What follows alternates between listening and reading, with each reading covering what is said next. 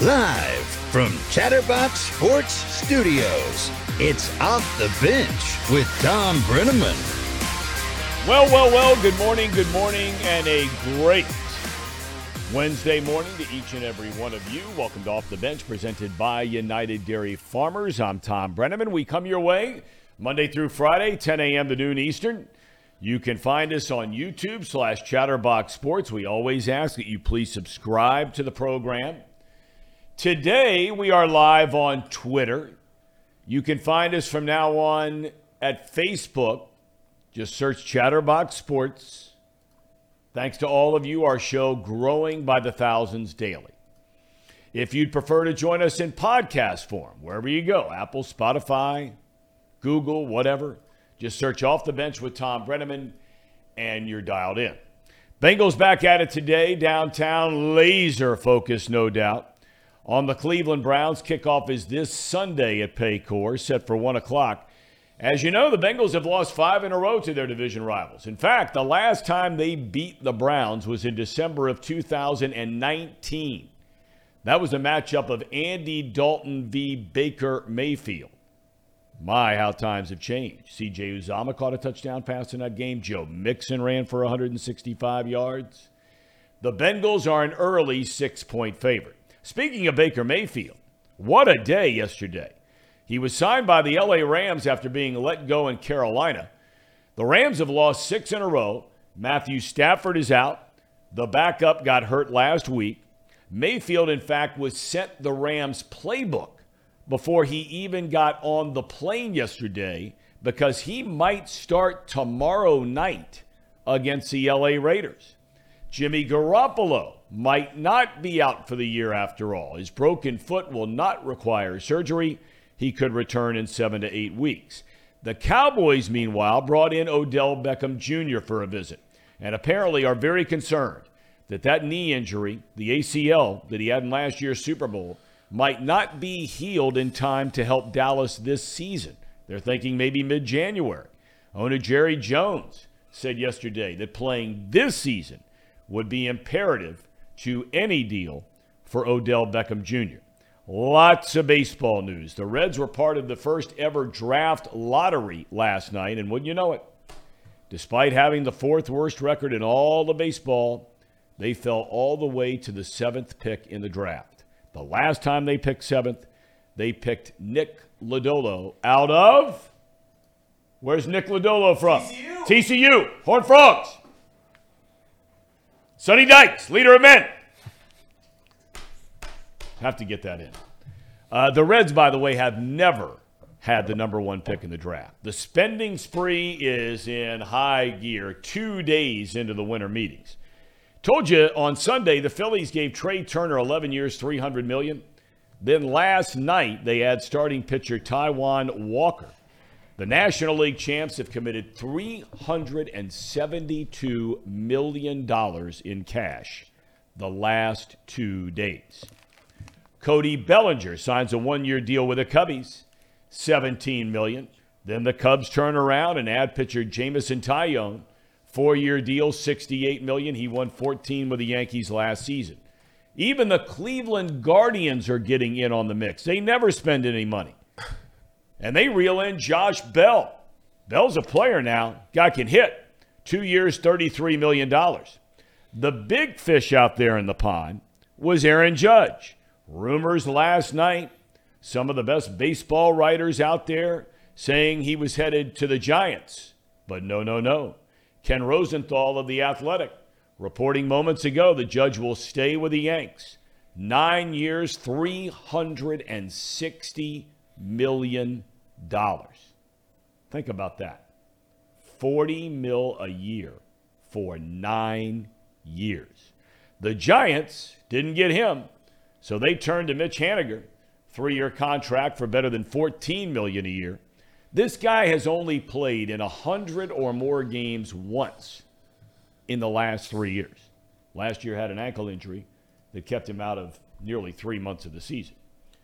We'll talk about that here momentarily and all the baseball happenings with Hall of Fame broadcaster, my dad, Marty Brennaman. And today is Miller time. No. We're not talking about the champagne of beers. Is there anything better than an ice-cold Miller High Life? No, is the answer. If it's served correctly, and there are only 2 bars in this town that serve Miller High Life the right way.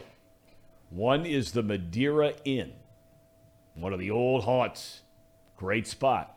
And the other actually has a Miller High Life special glass. Is that joint with downtown, the Eagle. Oh, that's a good spot. Yeah, great spot, and they serve, neither one are sponsors. We'd welcome your sponsorship. But they serve it up right, and it's got to be just, beyond ice cold to have a Miller High Life. But Miller High Life Day today, because we have both Wes Miller and Sean Miller, thanks to Brandon Seho and Paul Fritchner, lining those guys up. They'll be joining the program shortly. Dozens and dozens of you already on the chat. Casey McAllister, Paul Fritchner, Brandon Seho. Gentlemen, good morning. Good morning, Tom. Good morning, Tom. How are you today? Doing great. How about you guys? Fantastic. Good. Doing well. Big day today. Huge day. Yeah, I'm really looking forward to this. You and I were talking about it right before we went on the air. I'm really looking forward to this show. I'm a college basketball guy, so naturally, but now I understand our time with Wes Miller is going to be a little shorter than we thought. That's okay. We appreciate him joining the show. We've got him for about 15, 20 minutes. We'll have Sean Miller for half an hour. Wes is at, I think, 11, right? 11. Sean at 11:30. 11:30. Okay, so that's part of the quote-unquote big interview as we have each and every Wednesday. Is my dad here yet? He is here. He's here. Okay. He's back in Cincinnati, Ohio. Look at him there. You went to the Bengals game on Sunday. You're out on Instagram. You're out on all these things. You even had the orange. Did you go buy that orange zip-up that you had on for the game the other day just for the game? That would be an absolute negative. I had that in my closet, and it had not been worn probably since the last time I was downtown to see the Bengals play at home. And that, correct me if I'm wrong now, you're talking, there's no way that you have a lot of stuff that's old and tired, but you also have a lot of new stuff that's not so tired. There's no way you have that pullover because, correct me if I'm wrong, the only other Bengals game, you've lived here 50 years almost, and the only other Bengals game you had been to prior to the game on Kansas City on Sunday was what, 1975? Did I read that right? November 17, 1975. It was the first Monday night game ever played in Cincinnati, and it was between the Bengals and the Buffalo Bills. O.J. Simpson ran for 197 yards on 17 carries, and my main man, Kenny Anderson, threw for 447 yards and a Bengals win. That's the last time. When you stop and think about that, that was a day and age for Kenny Anderson to have that kind of game. Really, football wasn't played that way in the 1970s. We see guys throw for 300, seemingly, 4 or 5 of them every week, if not more than that. Very good point. That's nearly 450 yards. Was your guy Trumpy still playing then, or no? Oh, yeah, Trumpy caught all of one of those 31 passes that Kenny completed that day. I made a point of checking that. I think it's a travesty he's not in the Hall of Fame. I don't see how. I read an article by which is a Dave Delamalure. It was a lineman yes. with the Buffalo Bills. Joe Delamalure, I think it was. Joe Delamalure is in the Hall of Fame. And he in the article, he said, it baffles me. Every day I wake up and think about football. I can't help but thinking about the fact that Ken Anderson's not in the Hall of Fame. And he said, I don't understand that. And I don't either. You look at his numbers and compare them with some of the other quarterbacks that are in that league, and you wonder in the Hall, how in the world he's not in there. Yeah, well, I think it's going to happen sooner or later. I hope so. I think there are a lot of people out there that feel the same way that you do. We had Paul Doherty on yesterday, Dad, and, he has written for the better part of the last 3 or 4 years how he threw in the towel on his favorite team, the Pittsburgh Pirates, after they traded away a bunch of players years ago, young players that could have been a part of a foundation, and how he now loves baseball, but he doesn't have any more expectations for his favorite team. And he makes the argument that if you're a Reds fan, you need to alter your expectations and just go enjoy the game. I don't know about you. God bless him for being able to do that. If I'm rooting for a team, man, I'm not going down there just satisfied to be there and watch a sport. I want my team to win, and I'm expecting them to try to compete to win. No, I don't disagree with what you say, Tom, but at the same time, and I'll give you a good example. I've become an Ohio State football fan over the years. I like the way they play. I've respected the people that they've had coaching there in the years in which I have paid attention to what they have been able to accomplish. And as much as I like to see them win, and as painful as it was for many to watch Michigan beat their brains out, especially in the second half, I don't get the same feeling unless I had a vested interest in the team. Do I want Ohio State to win in football? Yes. Does it pain me to no end when they don't win? No, it doesn't, because I don't have a vested interest. Like going to Chapel Hill a week or so, 2 weeks ago, and watching them get beat by Georgia Tech, which was ridiculous, and it made me mad as hell. But I understand what he says. Oftentimes, I get more enjoyment out of watching a game where I have no rooting interest, one way or the other. And I know what he says, but I think what he says, if you're a Reds fan or you're a Pirates fan, which he once was, or wherever you might live, you can't help but start to pull for that team, and then it pains you more when they don't win. All these baseball signings, gosh, it doesn't seem that long ago when the Reds and the Angels in the same year, the Cardinals had a decision to make about Albert Pujols. They let him walk out the door. He goes to the Angels 10 years. $250 million. Reds give Joey Votto basically the same contract at $25 million a year. Dad, you got guys like Mitch Haniger, who's a nice player. Yeah. But now all of a sudden you got a guy like him making $14, $15 million a year. Aaron Judge, it appears, is going for $40 million a year, 9 years to the Yankees. Yep. It's just insane. I can't believe it. And when I say it's insane, I always preface by saying, God bless anybody, make as much money as you can. I mean, if you're out there and somebody wants your services and they're willing to pay for it, good for you.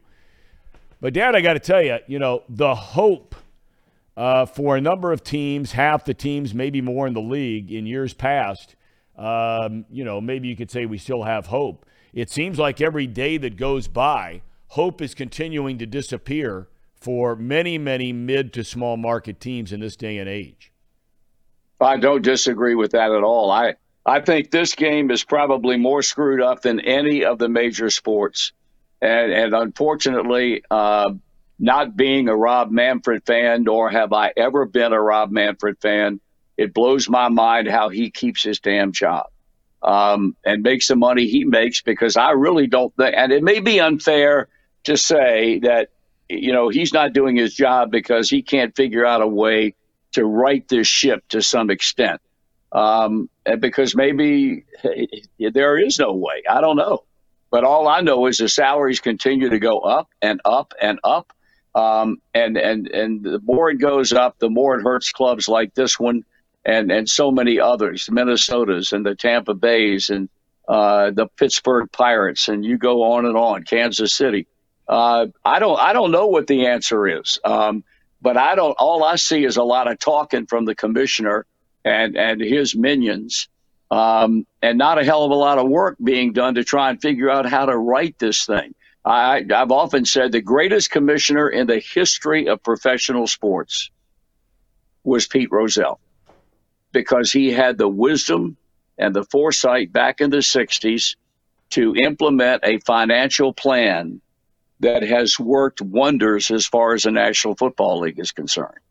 Not a commissioner in baseball, not a commissioner in the NBA or the NHL or any of those sports ever came up with a plan that Pete Rozelle did as far as revenue sharing is concerned. I've had people all the time talk about salary caps, and why can't baseball implement a salary cap? The best thing they've been able to do is the luxury tax. And you know what? That hadn't really worked.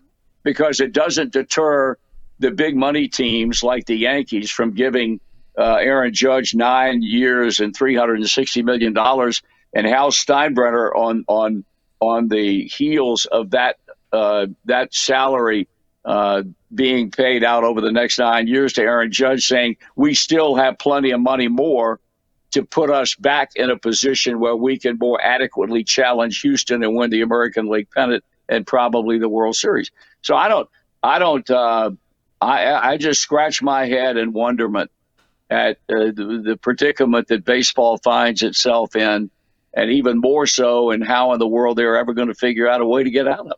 Well, Dad, and you know this better than anybody because you've been around forever, the sport. When you mention those two words, and look, Scott Boras, I know you don't like the guy. He has been great to me. He's come on my podcast twice. We're going to have him again on the show once we get through all of this madness and free agency and so on and so forth. Look, he's a very smart guy. He's a very successful guy. His clients love him. I mean, they love him. And why wouldn't you? But the second you bring up the two words salary cap to Scott Boras, and he's not alone, many, many others, right. Players union, that kind of thing, all the conversation ends.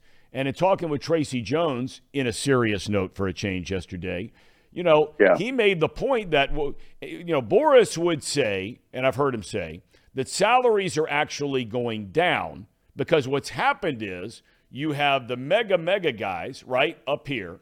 You have the minimum salary guys way down here, and these guys in the middle have basically been cut out. So when you factor all of that in, you probably do come up with, and it's been proven, that the salaries on average have come down a little bit the last couple of years. But look, we all know that's nothing more than eyewash. And I just wonder when the day is going to come, is it ever going to come? You've probably been asking the same question for 45 years. Is there ever going to come a day where there are enough of the rank and file in the union to say, look, boys, if we want this sport to survive outside of maybe 7 or 8 or 9 cities in the country, we've got to give serious consideration to going to the owners to say, hey, look, maybe we'll think about salary cap as long as you guys are on board for revenue sharing. I don't think you can discount the possibility that that's going to occur, but I think it's going to take a large number of players at the big league level with a certain intellectual mentality to realize that this type of thing has to occur for the future of the game. I don't know, quite honestly, that you have guys that want to get involved in it. I don't think you have guys like Bob Boone around anymore, who was a part of the executive committee back when major inroads were being made shortly after the player union was formed.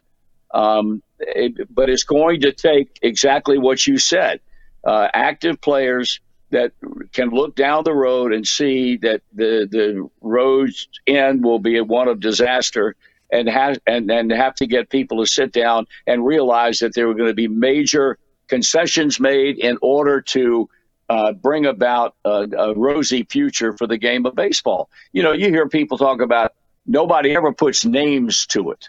But I've read a number of times over the last year where there have been people who, whether they are in the know, apparently they are, who have said that the fan will never know how close certain clubs have come to bankruptcy. And I believe that. I truly, truly believe that has happened.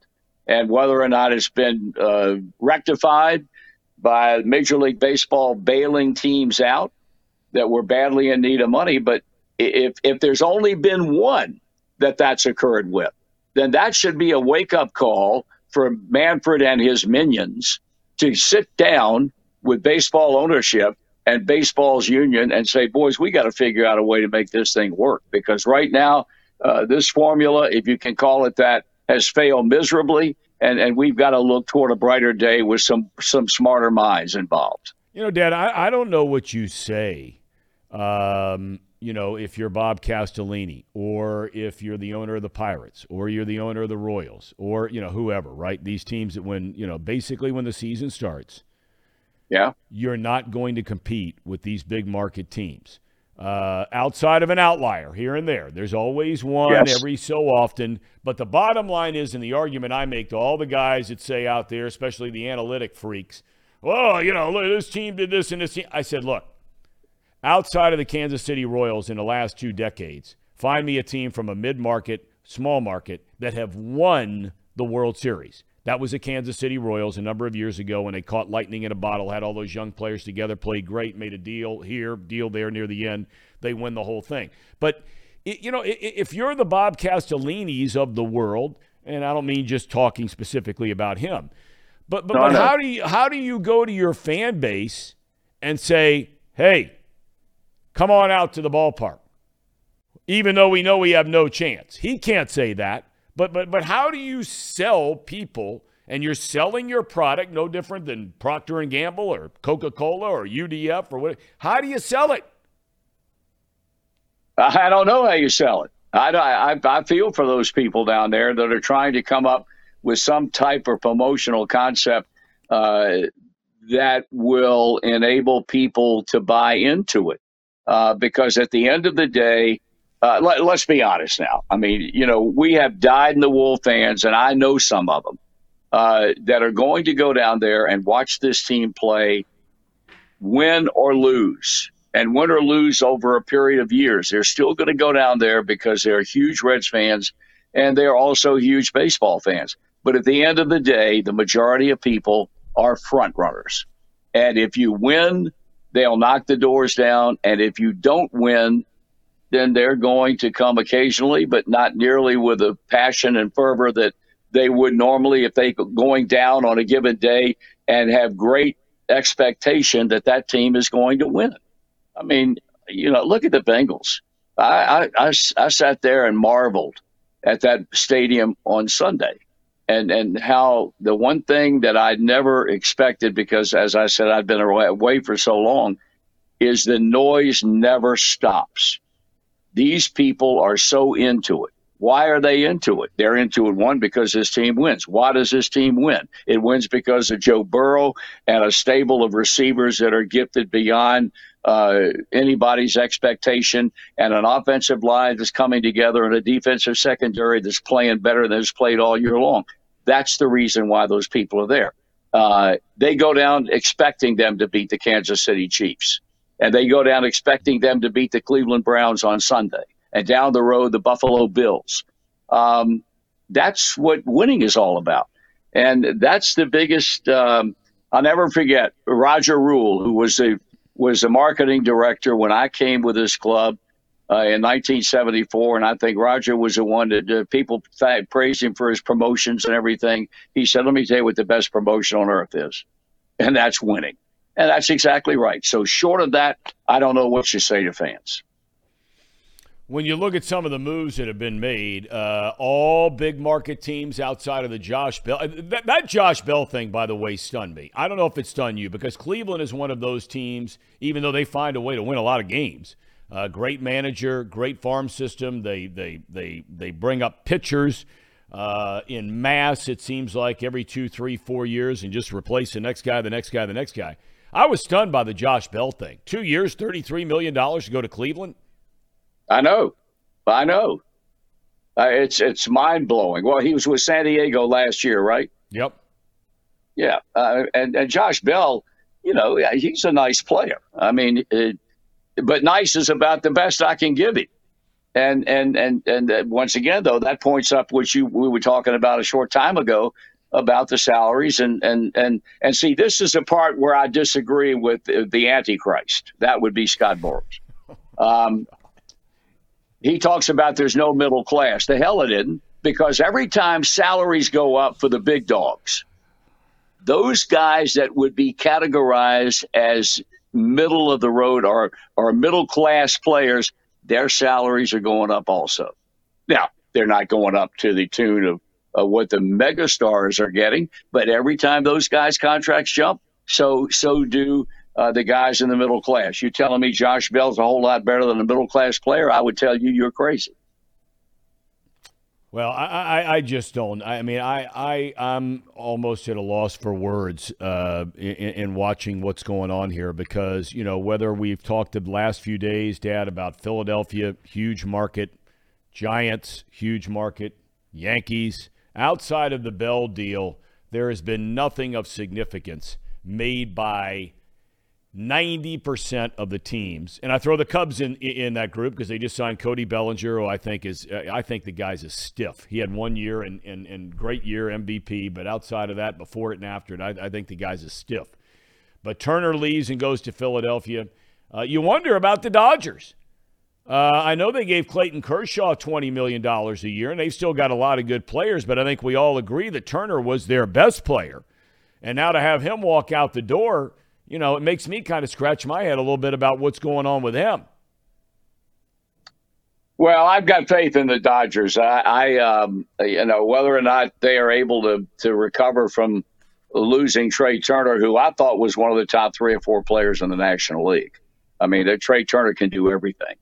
And I don't think Trey Turner left L.A. out of a sense of not liking it there. I think he left there out of a sense of wanting to get back to the East Coast, where he and his wife are from. He went to NC State, was a fine player there. I think they will figure out some way to, if not completely recover from the loss of Trey Turner, they'll figure out a way to make it happen. I think Dodgers and the Yankees, I thought Boston. I think there's certain upper echelon teams, and I think if you say who are they? Well, the first 2 names come up are the Dodgers and the Yankees. I don't think there's any question about that. So I don't worry about the Dodgers, and I think they'll figure out a way to recover from the loss of Trey Turner and move on. You know, I sit there, Dad, and I wonder, you know, is this like a housing market or a stock market bubble? Does this thing sooner or later pop? Because you tell me if you agree with this. Excuse me. I think the biggest single issue, and it's starting to get some pub, Manfred had to address it yesterday at the winter meetings. I think the biggest single topic facing this sport is what might happen with these regional sports networks. There's talk that Bally's, which you watch the Reds games, they own, I think it is, Bally has the rights between baseball, the NBA, and the NHL. I think has 64 different teams it has the rights to. Those are contractual obligations. Whatever the Reds deal is, just pick a number. Say it's $30 million a year, $20 million a year for the TV deal. Doesn't matter what it is. Point is, television is the biggest single sponsor locally and nationally for every single Major League Baseball team. There is talk, there's a possibility that this company is going to run out of money at the end of 2023. And I have to believe that more than anything going on, the rule changes, the salaries, the big money, all this sort of stuff, the lack of fan interest, that has to be the scariest thing in the minds on Park Avenue.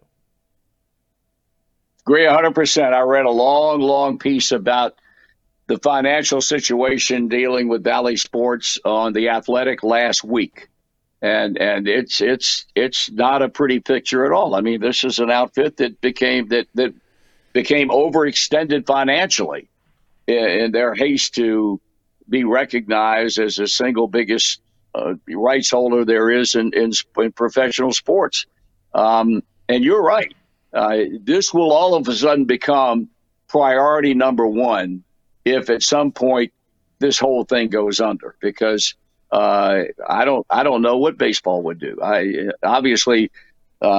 sure Rob Manfred has discussed this with his people ad nauseum, and I would have to think that they know a hell of a lot more about this whole situation than we do, and how far along it is, and whether or not it's feasible that it could go under.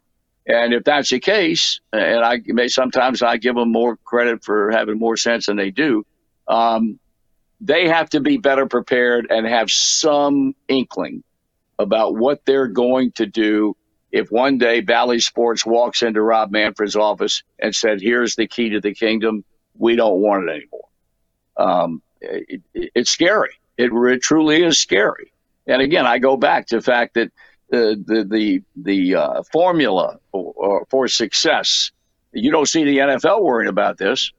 That guy's got the greatest job on earth, Roger Goodell. Yeah. You know it better than me because you worked in that league for so long. But they don't have problems like that. And that's all baseball's got. Worrying about whether or not the rights holder of all rights holders is one day going to say, we can't do it anymore. We don't have any money. We're out of money. That's the most frightening thing. And you're 100% right of all the other things that are being discussed and implemented in the game of baseball today, rules changes and whatnot. What's going to happen if Bally Sports goes belly up? All right, I want to shift gears to a second. You've been around for almost 50 of these Crosstown Shootouts. It's this Saturday at 3 o'clock in the afternoon.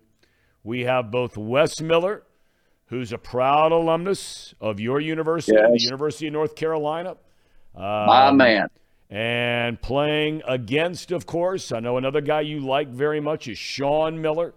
Xavier Musketeers. This game this year will be played at UC. Full house, everybody fired up. What are your thoughts on the Crosstown Shootout, if any? To begin with, you're right. I'm a fan of both coaches. I guess I'm a bit more prejudiced for Wes because Wes was at Carolina. His story is great.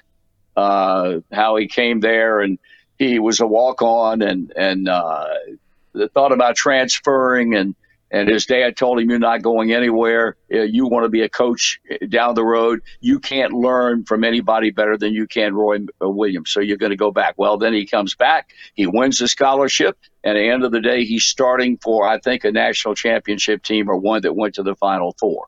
And a great guy. Wes Miller and then Sean Miller, he just put his track record up. That's all you need to know about him. I got to give the nod to Xavier, but having said that, if this is a day in which Wes's kids are making their shots, their outside shots, then they can beat Xavier, and I think it'll be a good game unless they simply can't make their shots. Their whole game, I think, is predicated on opening up their offense, and the way you do that is make your shots from the outside. This is a rivalry.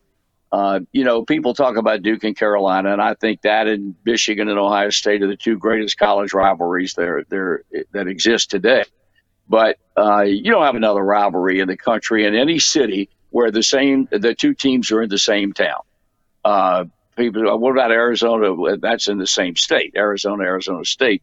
I don't know that it's quite as the spirit is quite as high as it used to be when you had coaches that didn't like each other. Yeah, no way. I think probably the two guys coaching these teams like each other. And when Huggs was there and Pete Gillen was there, and some of the other coaches that went head-to-head, we both can remember when the fight created a situation where people were wondering if this game would ever be played again. Yep. Thank God that's no longer a problem. But I think it's a great time of the year. You and I both love college basketball.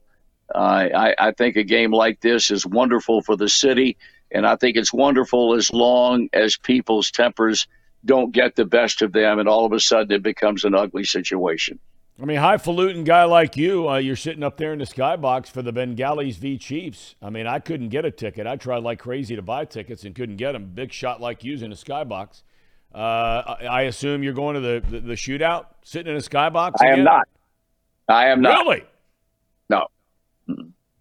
No, as much as I enjoy going down there on Sunday, at my age, 80 years old, and fighting crowds and trying to find where the hell you're going. And I told Amanda, I said, did you enjoy it? She said, yeah. I said, well, have a great memory. Ain't happening again. I don't think so. The Ham and Eggers, you have anything for Marty Brennaman before we let him go? I mean, I do. Casey, you can go first if you want. No, go ahead. Marty, I got to ask you real quick. I know Armando Bacot didn't play, but North Carolina, how are we getting back on the right track here? You know what, Paulie, I don't know, man. I got a guy who's sort of jumping my ass because I'm critical of the Carolina program. He went to Carolina. He lives in Liberty Township. And he says, you're hurting our university, hurting my university, my rear end. All of a sudden, this game has changed now because these guys are paid athletes. So if I want to be critical of them, I'm going to be critical of them. I'm concerned about the direction right now that Hubert Davis has taken this team because it looks like he has no idea what to do. I mean, game after game, they've lost 4 games in a row. Game after game, they go out. They throw the ball up from the outside. Now, granted, Bacot did not play against Virginia Tech, and that's a major hit. But it still did not change the way they approached the game. You got 2 guards that couldn't score in an empty gym. Caleb Love, 13 for 37 2 games ago. Somebody said Michael Jordan. What would Michael Jordan think about a Carolina guard that shot 36 times, and made 13 of them? I don't know. I don't know. They got Georgia Tech this weekend. They've had a week to get healthy with Bacot. So I just hope every game that comes up, something happens to turn them around. But a team is talented. A lot of people will tell you they don't have a lot of talent. We'll see. We'll see what happens. I appreciate you asking me the question. I knew you were chomping at the bit because all these Carolina people that know that I'm a Carolina fan, they love to stick the needle into me. Because they know that now this is a team that I do live and die with. I live and die with their football and basketball teams. Yeah. Yes. Well, you've been on the bandwagon on the football thing. I mean, let's be honest about it here. Until Mac Brown came back, you had checked out on their football team for a long time. Pretty much. And look, I don't blame you. Pretty much. Okay. Casey. Yeah. So all I got to say, I just looked at the schedule. 1 month from now, my Notre Dame Fighting Leprechauns go down to North Carolina. I'm excited. They're the 2 really good teams going at it. You going to be watching it on television, Clown? Yes. Huh? Yes, I will. Yes, I will be. The way those 2 teams are going, it fan. might not be on TV. You might have to find it somewhere streaming. Yeah, probably. By the way, Casey, I'm a big fan of Mike Bray. Yeah. Big fan of Mike Bray. Think he's a good coach. Yeah. He's a good guy. Does that make you happy? Yeah, it makes me happy. He doesn't even know who Mike Bray is. We spun a wheel to find out what team he was going to. He couldn't tell you Mike Bray in a lineup of 1 against that wall over there. I'm learning. I'm sorry to hear about that, Casey. You're open to learning, though, Casey. That's why we love you. Yeah. That's it. That's it. Right. That's right. All right, Dad, thanks. You got it all covered today. We appreciate the time. All right, boys.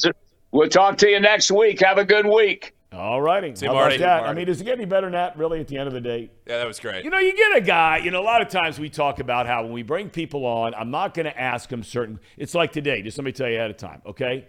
I'm not getting into today with Sean Miller any of the parts about him leaving Arizona. It's just not happening, okay? So if you're expecting it as part of the big interview, and we ask a lot of tough questions with some guys, we did with Hugs last week, but we're not going down that road today. So if that's what you're looking for, check out.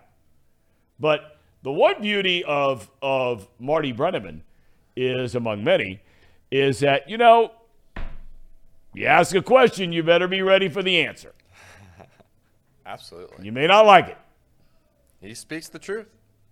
Big fan of both Rob Manfred and Scott Boras. Huge. He and I go back and forth about Boras all the time. When I was a very young man, I'll never forget as long as I live. I'm announcing the Cubs games, and the Cubs are in Pittsburgh. I think this was in 1991, 92, something like that. And I'm announcing the games, and on the field before the game, the Cubs general manager at the time, a guy named Larry Himes, announced that the Cubs had made their last offer to Maddox. He had turned it down, and he was going to become a free agent at the end of the year. So I go on the air that night and rip Greg Maddox, who I thought the world of as a guy. Not him personally, but just the whole thing and leaving and the contract and blah, blah, blah. I get back to my hotel room after the game, and the phone rings in my room, and I answer it, and it's Scott Boras, who is Greg Maddox's agent. And we have a very long conversation about, because WGN was a superstation in those days, so you could watch Cub games anywhere really in the world, going down into Latin America and all this kind of thing. Anyway, it was on all over the United States as a superstation, them and TBS in those days. It was like a national job. And so I had said the same thing on television that I'd said on radio, switching back and forth with Harry Carey. And Scott and I had a long conversation about the whole thing. Laid all the cards on the table. I appreciated his call. He didn't have to do that, but he did. And ever since then, every time I've seen him, we have a very nice professional relationship. I do my podcast over on the Believe Network, where it's an interview every single week. He's been on the show twice. We've probably had about 50 episodes. He's been kind enough to come on. We're going to get him on this show once we get through all of this madness. And I like him. I don't agree with everything he does, but I think for what he does for a living, if you're a client of his, I mean, you're all in.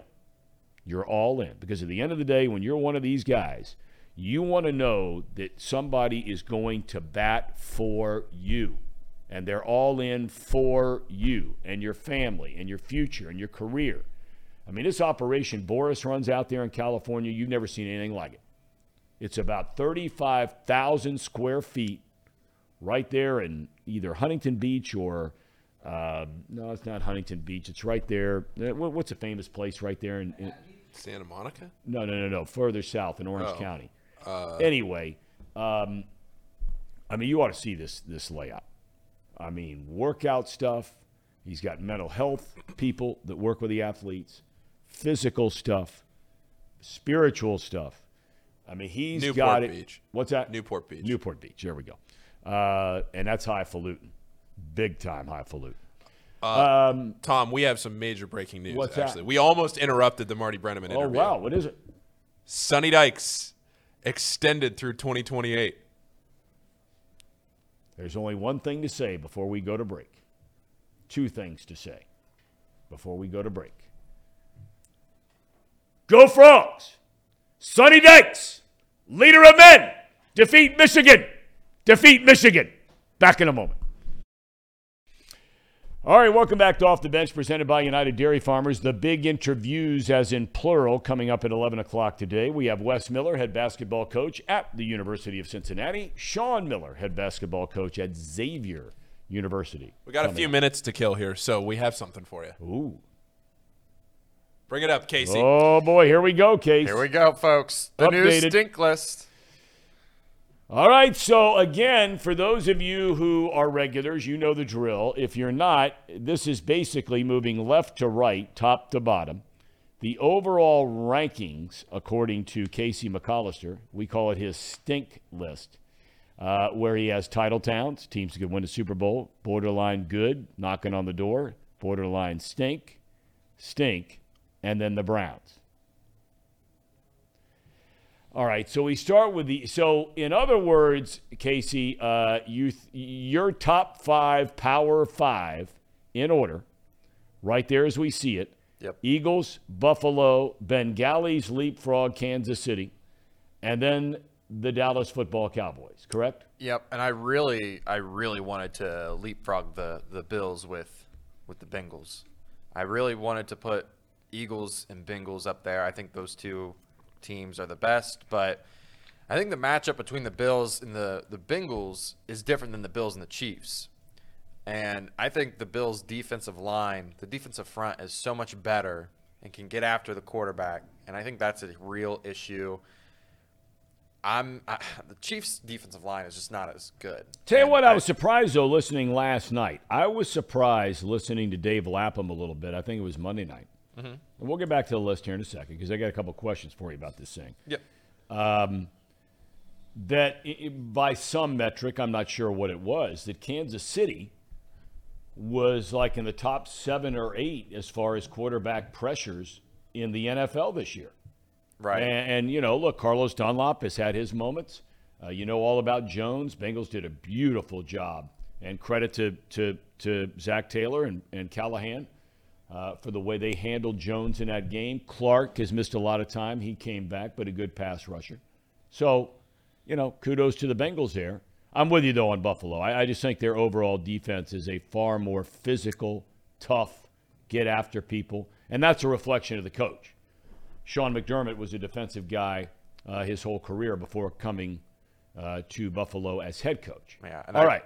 So the next line, I'm very surprised. Well, I'm not. That's not the word. I'm not surprised the Niners with the Garoppolo thing. I think with him, they're in that top tier. Maybe you disagree. Minnesota has the second best record in the NFL. Yeah, but, they showed that when they play in prime time, they get obliterated. And that's why Dallas is a title town and the Vikings are where they're at. If every game was played at 1 o'clock, the Vikings would be number one. Maybe. I don't know how you can argue that, Casey. Here's the thing. Statistically, they are the worst. Like, they're just terrible. They're one of the worst top teams in the league, and that is like true. No contest. Their defense ranks 31st in yards given up. Their offense is only like 19th. Bringing stats to the table. And so, to me, I've been down on the Vikings this whole time. They just keep winning games, and that's what matters in the end. But that's all that matters. That's all that matters. But to me, this team is a fraud. Okay. And when they go and play a primetime game for their playoff, it's not going to be pretty. I tell you, the team that to me, I keep expecting them to fall off the ledge, and then they come out with a big win, and that's Seattle. The whole Geno Smith thing, yeah. It's an interesting team because they got a great coach. Make no mistake about it. You combine college and pro and the history of football. Pete Carroll is a great football coach. And so he's kind of held that thing together. When you think about the fact that they let Russell Wilson go, they give Geno Smith a chance. He's doing what he's doing. And just when you think, loss here, don't look so good there, they come up, win another big game. All right, so you've got that. Then you have the borderline sting. The last time I checked, the Baltimore Ravens are in front of the Cincinnati Bengals as leaders of the AFC. It's just the last time I checked, Casey, and that would have been today. They almost lost. Last time I checked. They almost lost. Again, almost means nothing. They won the game. Barely. They're 8-4. They're better with a backup quarterback in. I'll put it like that. You have teams up there that are not even in first place. Is that accurate? No, the Bengals are not in first. Dallas is not in first. No. Buffalo is now the top seed in the AFC. Minnesota's in first. Miami is technically tied, right? Oh, you mean in their divisions? Yeah, you don't even have the Ravens. They're the only division lead. Well, Tampa Bay, but that doesn't really count. And Tennessee. Because the Ravens are frauds. They're frauds. And the exact same thing that happened last year is going to happen again. They're going to be competitive in their games, but still lose 4 in a row with Tyler Huntley at quarterback, especially now when they have no receivers, and Tyler Huntley is no Lamar Jackson. Well, you heard Brian Billick say the other day he's done all the film work for Ravens.com. And I would agree. He says, obviously, he can't run, who can run, except for Justin Fields, like Lamar Jackson, but he thinks Huntley's better in the pocket. I don't disagree with that. I think that the team itself would be better last year with Tyler Huntley. They would have probably done a lot better if Tyler Huntley started every game last season. But this team has no receivers. Everyone's getting dinged up. They rely too much on their run game, and their defense is too unreliable. That is a recipe for them to, they're out. They're frauds. Just the same with the Vikings. They're the same sort of issues there that I'm just like, these guys are frauds. Just give it till the end of the season, and you'll see. I'm surprised you didn't say anything about the Titans still being. You know what? I'm not, because they're not playing like the team we saw playing Green Bay a couple weeks ago. And primarily that is because the Bengals and then the Philadelphia Eagles, their last two opponents, have completely, thoroughly, utterly shut down Derrick Henry. Henry ran for 38 against the Bengals. It was less than that against Philadelphia. if the Titans can't run it. And I've said before, we argued. I thought Tannehill was better than you guys think he is, okay? Yeah. But that is based strictly upon the ability of the Tennessee Titans to be able to run the ball. And right now, they can't run the ball. Nope. And here's a thought that I had as of late, and people are not going to like this. But the Steelers and the Lions, those teams are on the up and up. And I think wow, you said something nice about Kenny Pickett. Well, he still is developing. But the signs of life on their defense is just as good as the 49ers when they're fully healthy. And I don't think I don't think you can have an argument there. When they have all four of their defensive linemen together, TJ Watt, Cameron Hayward, Ogunjobi, and Highsmith, Highsmith, those guys get after you and they disrupt and they just feed life into the defense. Well, Mike Tomlin made the comment before the game last week, which the Steelers won again. Wasn't pretty, beat Atlanta. He made the comment that he is really excited about Kenny Pickett. Now, I mean, what else is a guy going to say? But he was pretty effusive in his praise. Obviously developing, a ways to go, but he likes the grittiness and the toughness and the leadership of Pickett. They knew all these things when they brought him in, but you really never know until you got to get a guy in practice every day. And we've talked with this about Brian Billick every week when he joins us, is that, you have to really be around a guy every single day. And a quarterback you're expecting to be a leader. And in a short amount of time, Pickett has them thinking it may not be too long before the Steelers, who traditionally are not bad for long through the last 40, 50 years. Yeah. They find a way to get it together. And let's be clear, he's not winning a shootout with Joe Burrow. Not yet. I don't think he ever yet. will. I don't think he ever will. I'm not going to say never because I don't know. I'm not going to say never. I'm not going to say never. That's fair. Joe Burrow is a special type of talent, and that's where I'm getting at. It's kind of like, do you think Andy Dalton could be Tom Brady?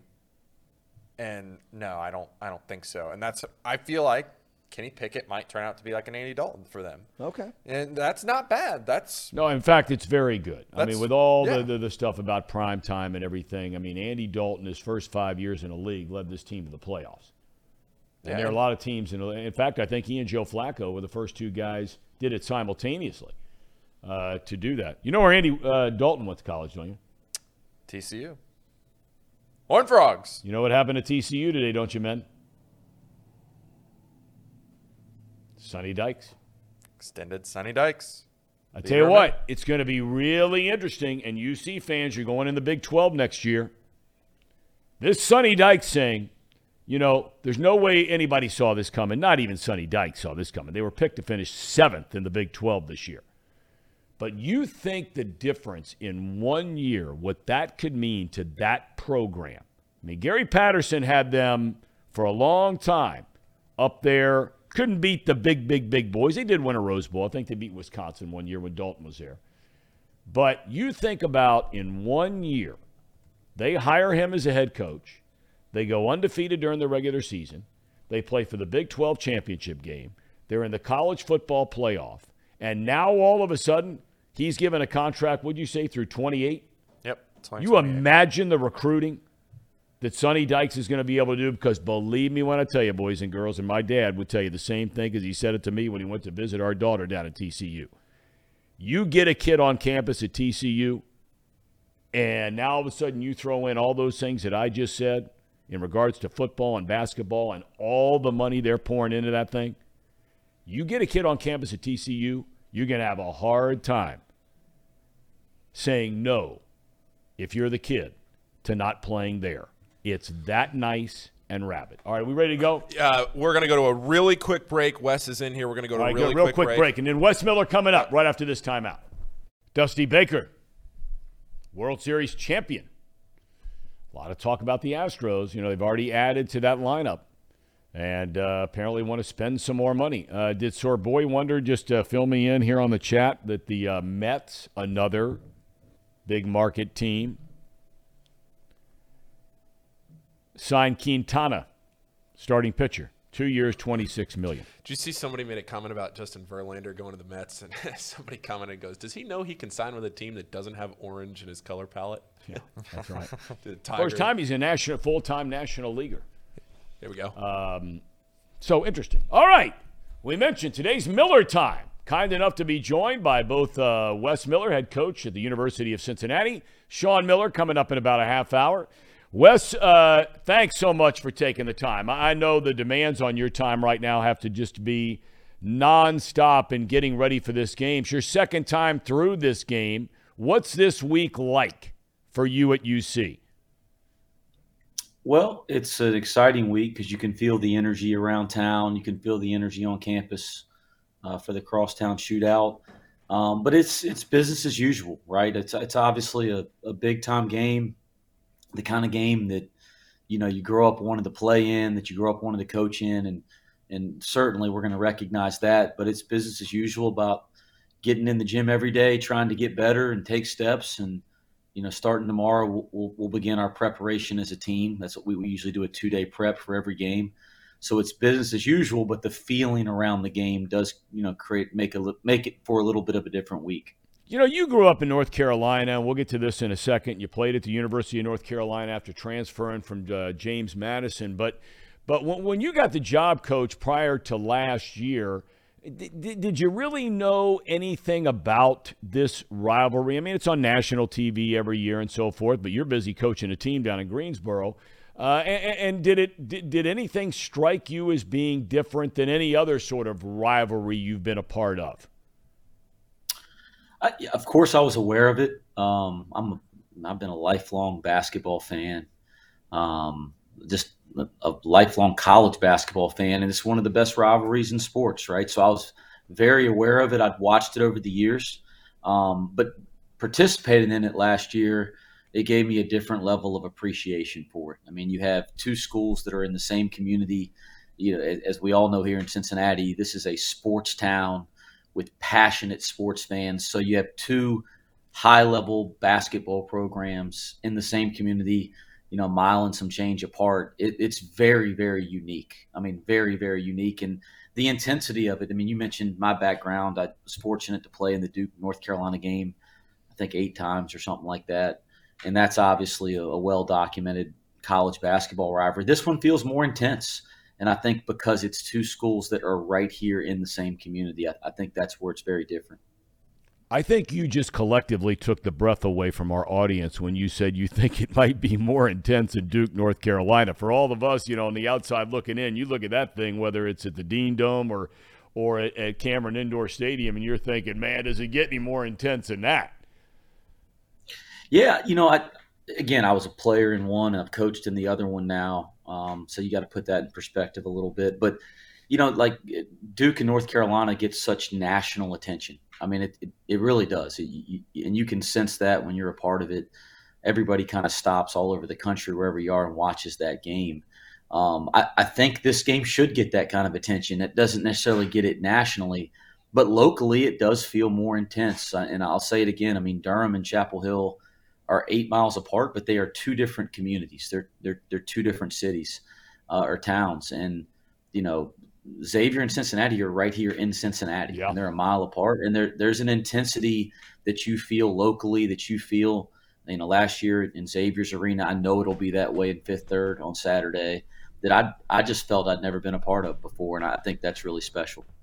Coach, I want to go back just for a minute or two, if you don't mind, before we let you get out of here. And you grew up in Greensboro, North Carolina. You go to James Madison, and now you transfer to North Carolina, and you're going to go there to try and walk on as a player. Roy Williams was the head coach. There aren't a lot of walk-ons, Coach, I don't need to tell you, that make a major Division I college basketball team and program. Did you think you had a legitimate shot to make the team there? Well, yeah, I was recruited as I was a recruited walk-on, a recruited non-scholarship player. So I went there knowing that I'd be on the team. Okay. I think the bigger part to the story, not to get too much into my playing days, gosh, that feels like ancient history now. But the bigger part to the story is that, I wanted to play, and I wanted to make sure there was an opportunity to play. And I believed that I could play. And Roy Williams, who's been an incredible mentor to me, I'll never forget how honest he was during that recruiting process. He was honest that no matter what, I'd be a part of the team, and that would help me get into coaching later in my life, which really turned out to be true. But that he couldn't guarantee I'd ever played, but if I was good enough, I would. And, fortunately, I got some breaks and ended up starting as a junior and earning a scholarship and having a respectable playing career. So that was the part that was probably a little less predictable, but I was fortunate it worked out in that way. Wes, the coaching style, Roy Williams, of course, mentored by the legendary late, great Dean Smith. Roy is your mentor in many ways, not saying exclusively he is, but obviously a huge part, an influence on your life as both a player, a coach, and a man. As human beings, Dean Smith and Roy Williams were two guys, look, nobody's perfect. Lord knows that. But they're guys you can really look up to. And their coaching styles compared to, just like life, right? You got one spectrum on the other, compared to, say, Bobby Knight, compared to, say, Bob Huggins, compared to, say, somebody else. It is a very different coaching style. It would seem to me, and you tell me if I'm wrong here, that style with kids today is perhaps a little more positive than maybe it may have been a number of years ago. You know what I'm getting at when I ask that question? You're saying Coach Smith and Coach Williams style maybe makes more sense today? Well, I'm just saying, you're not, and you don't do it either. I mean, those aren't the kind of guys that would just blister guys up one side and down the other. And we had Coach Huggins on last week where he still believes kids really want to be coached and coached hard, and you can get on their tail and all that kind of stuff. But just being around, and my kids getting through high school here in the last year or two are still in high school, it seems like a lot of those kids don't want to be coached hard anymore. And I'm not suggesting Williams indeed didn't coach them hard. It's just a different style. Is that fair? Yeah, I think so. I think I know, kind of how to put it in perspective for you. I believe what Coach Huggins said. There are still young people out there that want to be held to the highest standard. They want to be coached hard. They want somebody to demand that of them.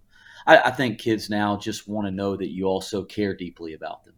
They want to know that it's bigger than basketball. But I think, the generation is different in a lot of ways.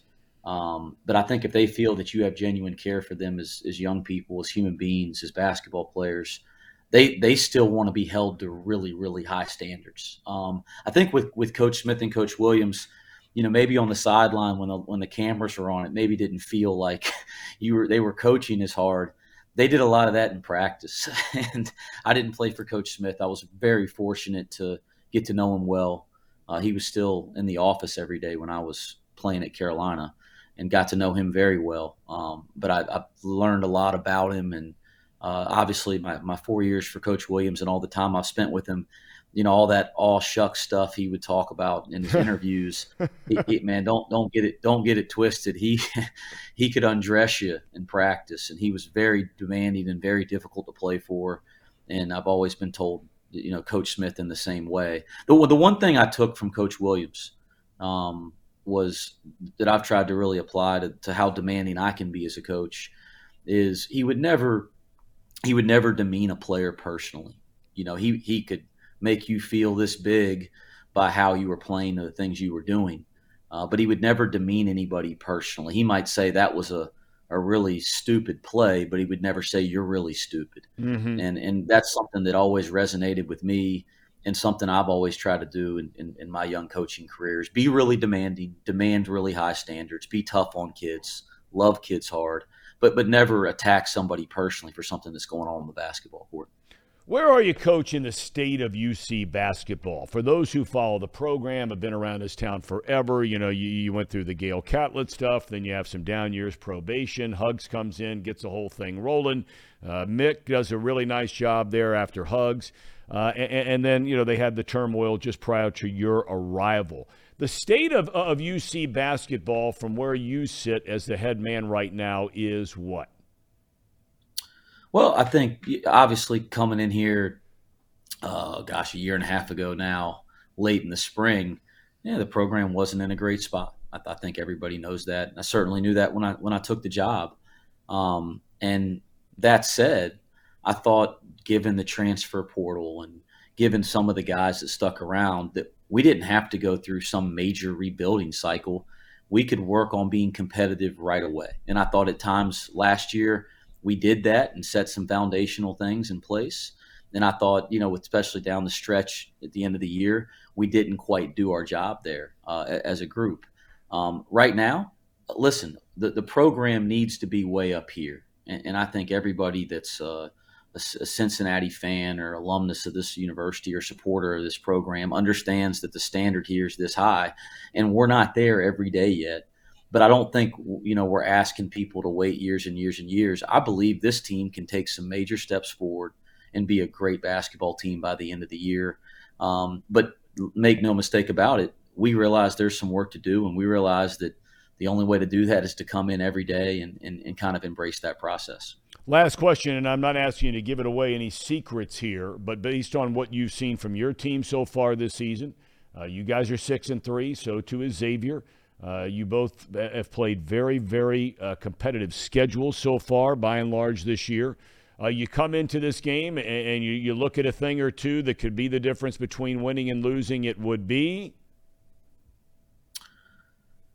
Gosh, I don't know if I can say one or two things.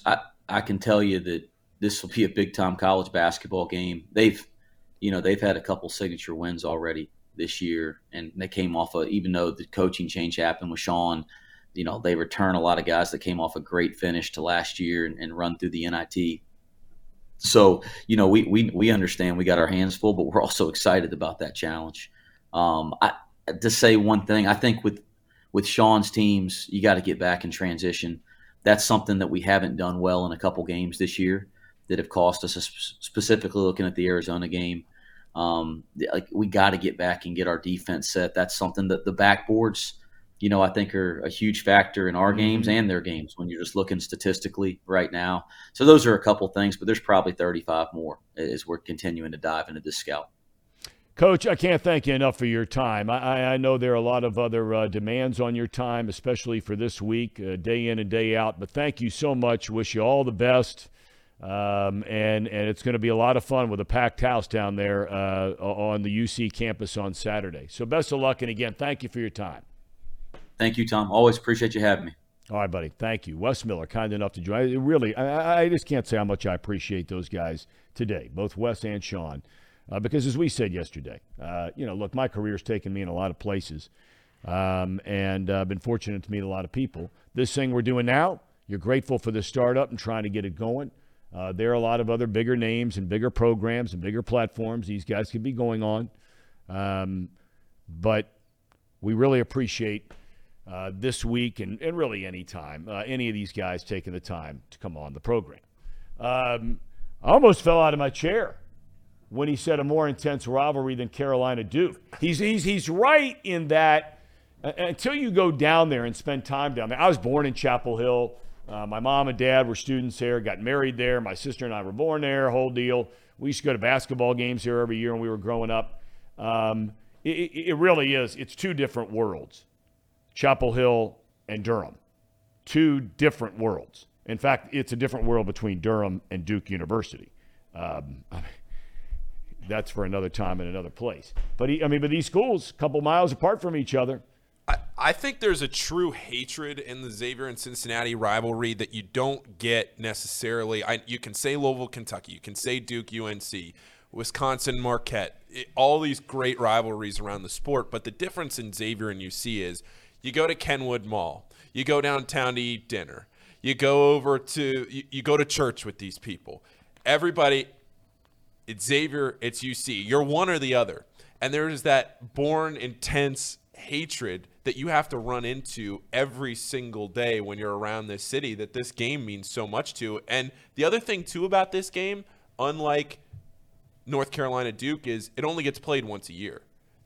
One time, you go out there, you play North Carolina Duke, they could split the season series 1-1, and then everybody says, well, okay, now North Carolina, people would argue that they will always have the upper hand in that rivalry because of what happened in the Final Four and the way that they beat Coach K at Cameron Indoor last year to end the season in the last regular season game. Then they go and beat Coach K in the Final Four. I think North Carolina fans will always have an argument there to hold over Duke fans' heads. But as it relates to this city and this game, I know that Xavier has had more control of this rivalry in the last 20-ish years, but Cincinnati leads the all-time rivalry by, I think, 15 games, something in that range. So when you look at this city and you talk about the vitriol of this rivalry, I would believe that. I think it's a different level here in Cincinnati that nobody else really understands outside of the city, and I think Cincinnati people are okay with that. How close are the two schools? 3 miles. That explains it all. Yeah. 3 miles. Yeah. Mark Titus wrote a great article, who did Club Trillion. Mark Titus wrote a great article back when he was with Grantland about, I don't know, probably 8 years ago at this point, about the rivalry.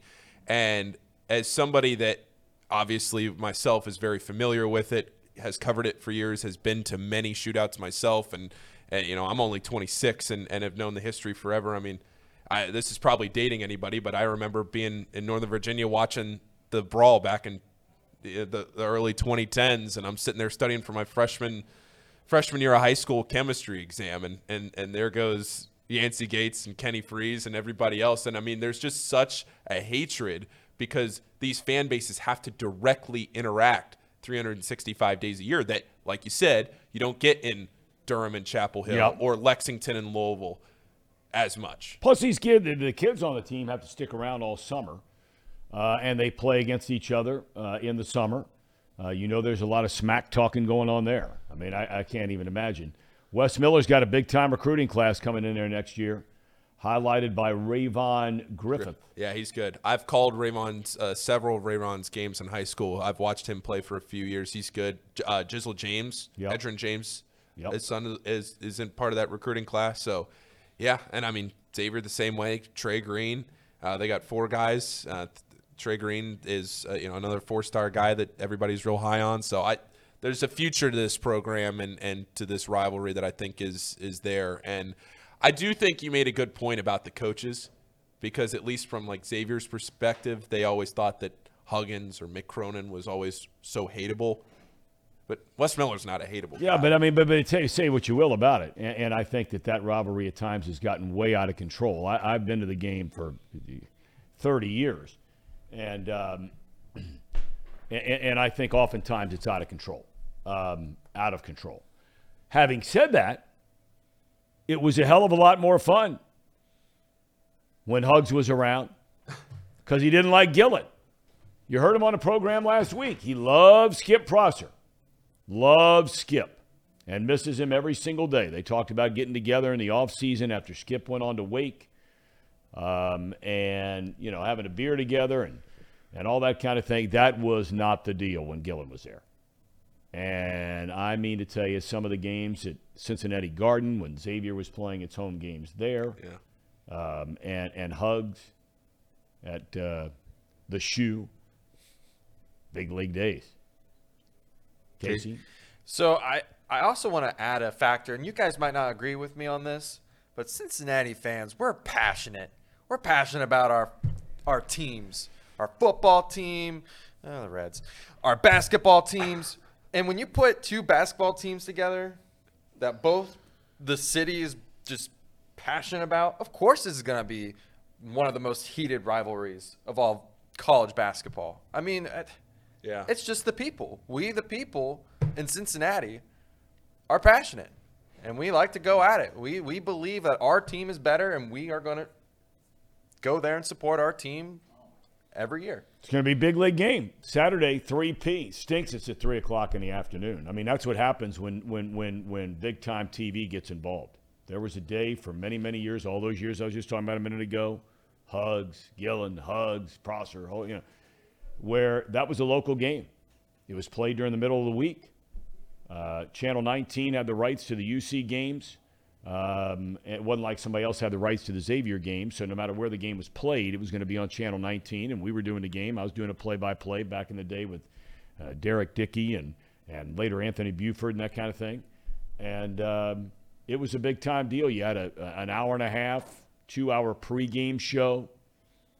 It was fantastic. We're hoping to line up by the end of the week. Maybe another former UC star, Xavier star who's played in this game, talk about the rivalry. And we're going to take a quick break. Sean Miller's coming up in about 5 minutes. Kind enough to join us. All kinds of folks on the chat today. Big numbers today. Everett, Tomas, obviously Sir Boy Wonder, who we never hear from anymore. Alex is here. Reed, Don always chiming in with good stuff.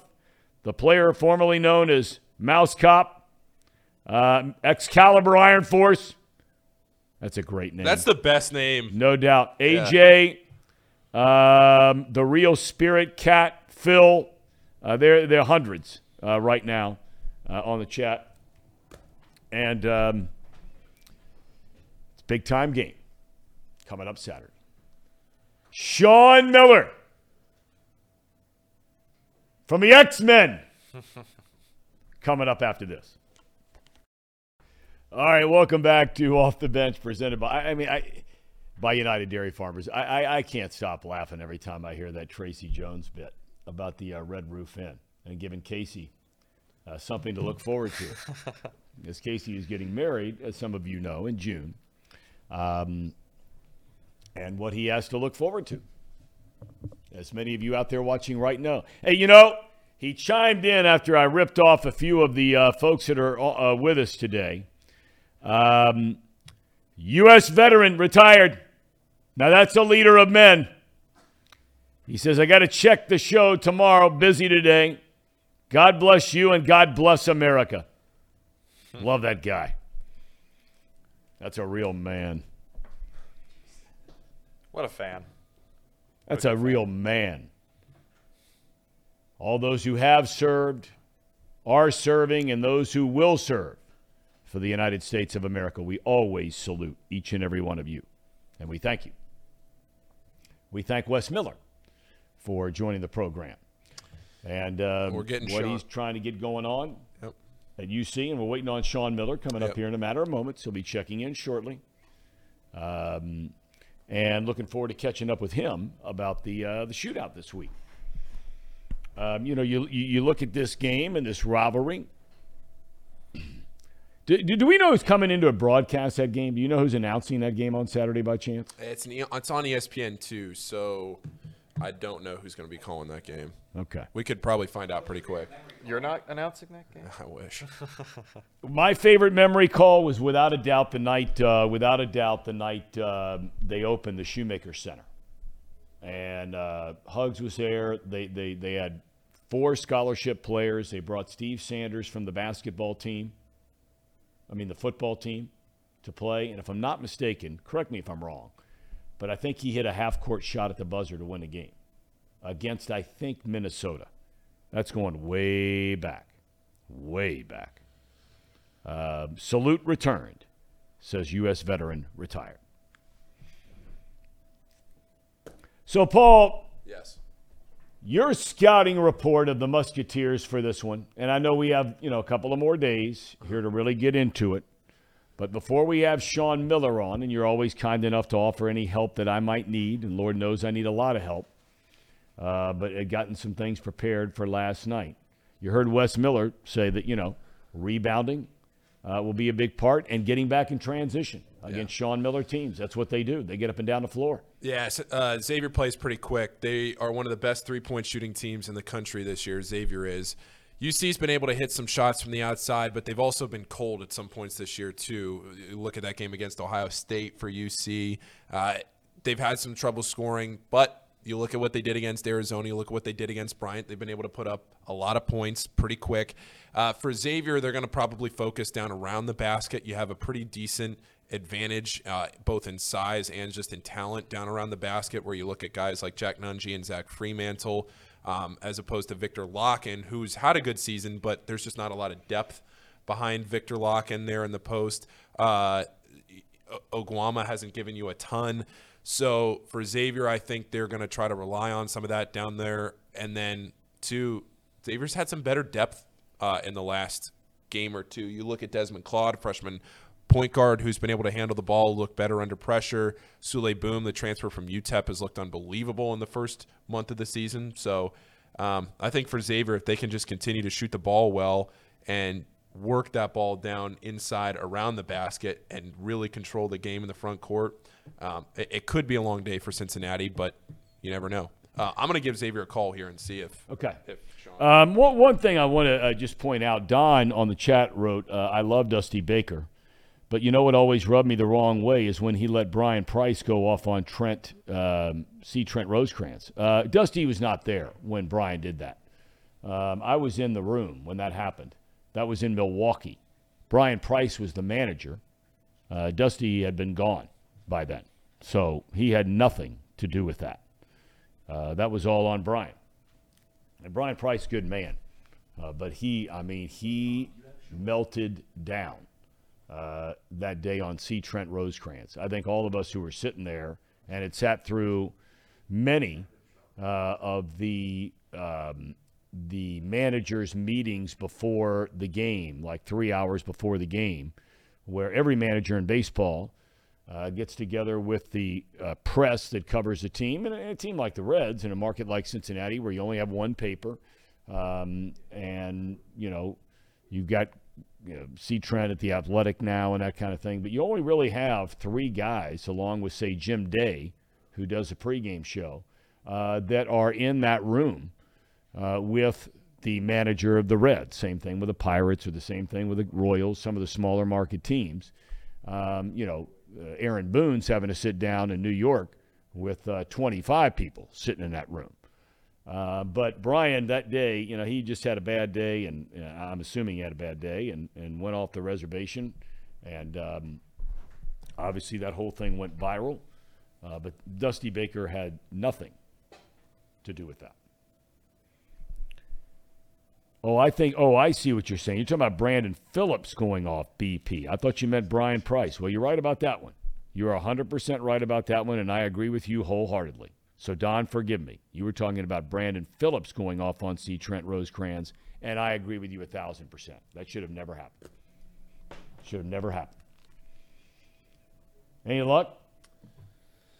No, he just got back to me and said that they were trying to get him in. So hopefully he's getting in. He knows. We just talked to him. So hopefully. Breaking college football news is what, besides Sonny Dykes extended at TCU to 2028 through 2028? Who do you think got the Louisville job? Oh, yeah. Louisville job. This happened. Who do you think? You got to guess this one, right? Louisville job? Yeah. Was it somebody we talked about their name for the UC job? No. Action to Louisville. Coaches in the Big Ten.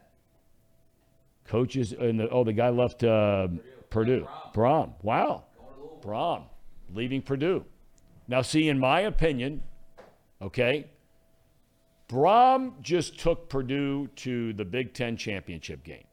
And if they won it, they still weren't going to be in a college football playoff because they had lost 3 or 4 times going into that game.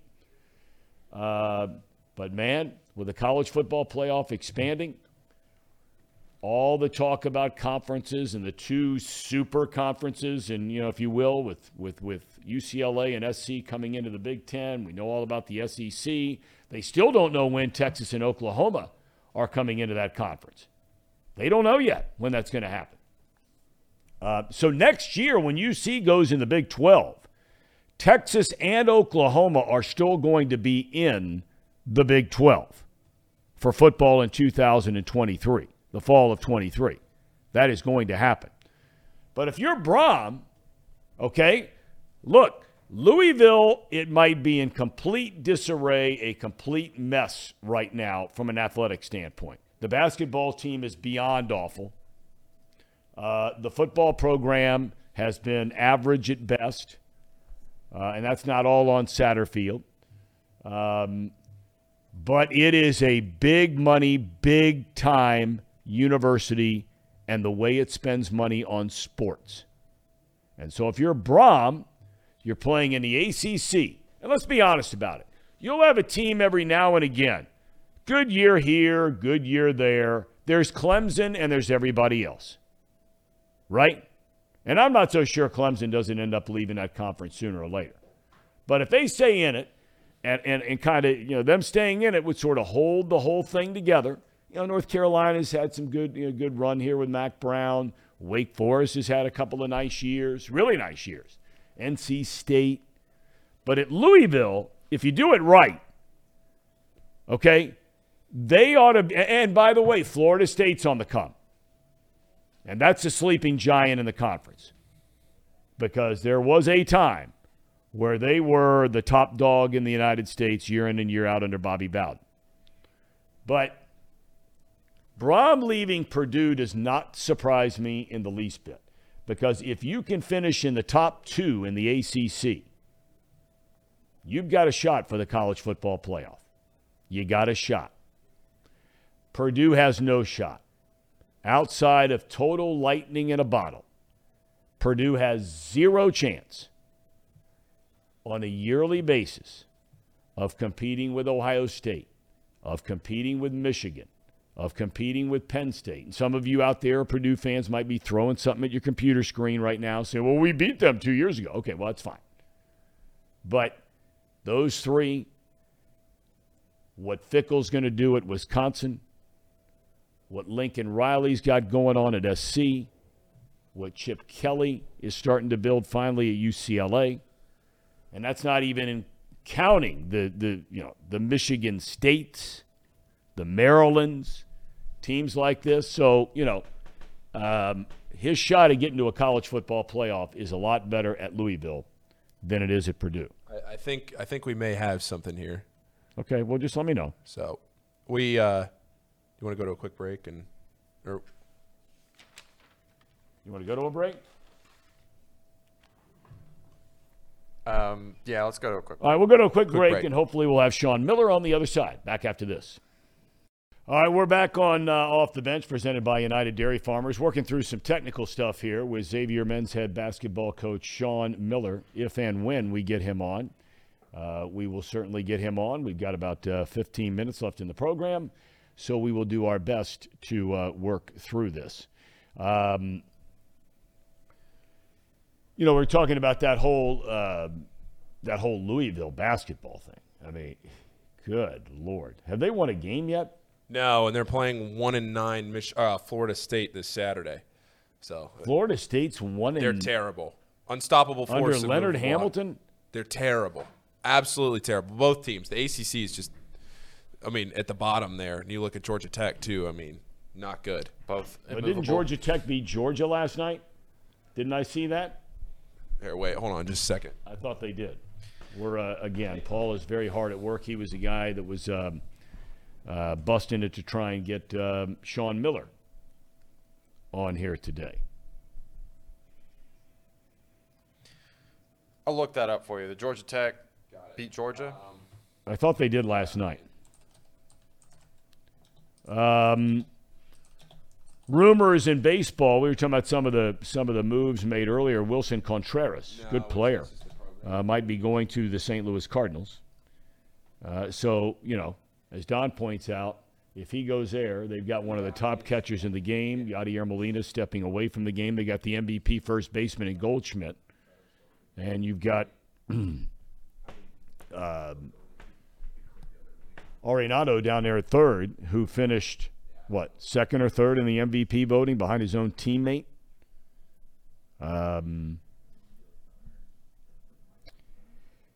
We've talked before that the Cardinals, despite being in a similar size city, are the quote-unquote outlier in Major League Baseball, meaning, they sell out every game virtually.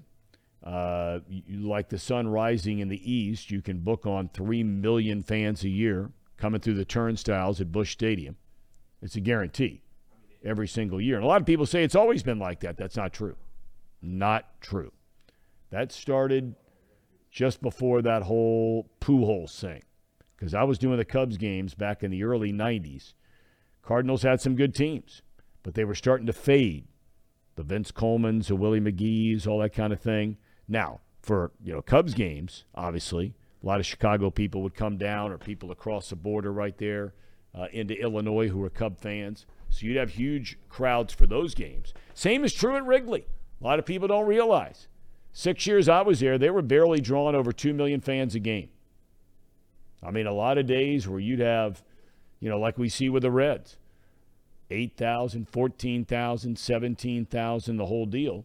And then all of a sudden, they start fixing up the ballpark.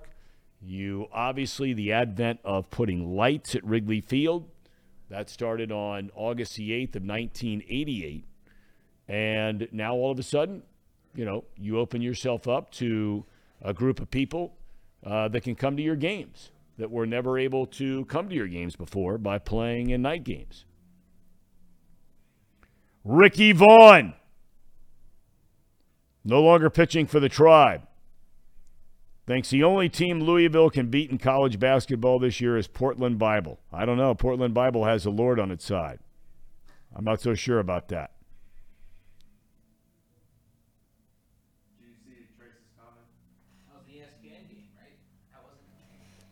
You see Trace's comment about yeah, I don't remember the game. I mean, I get asked stuff like this all the time.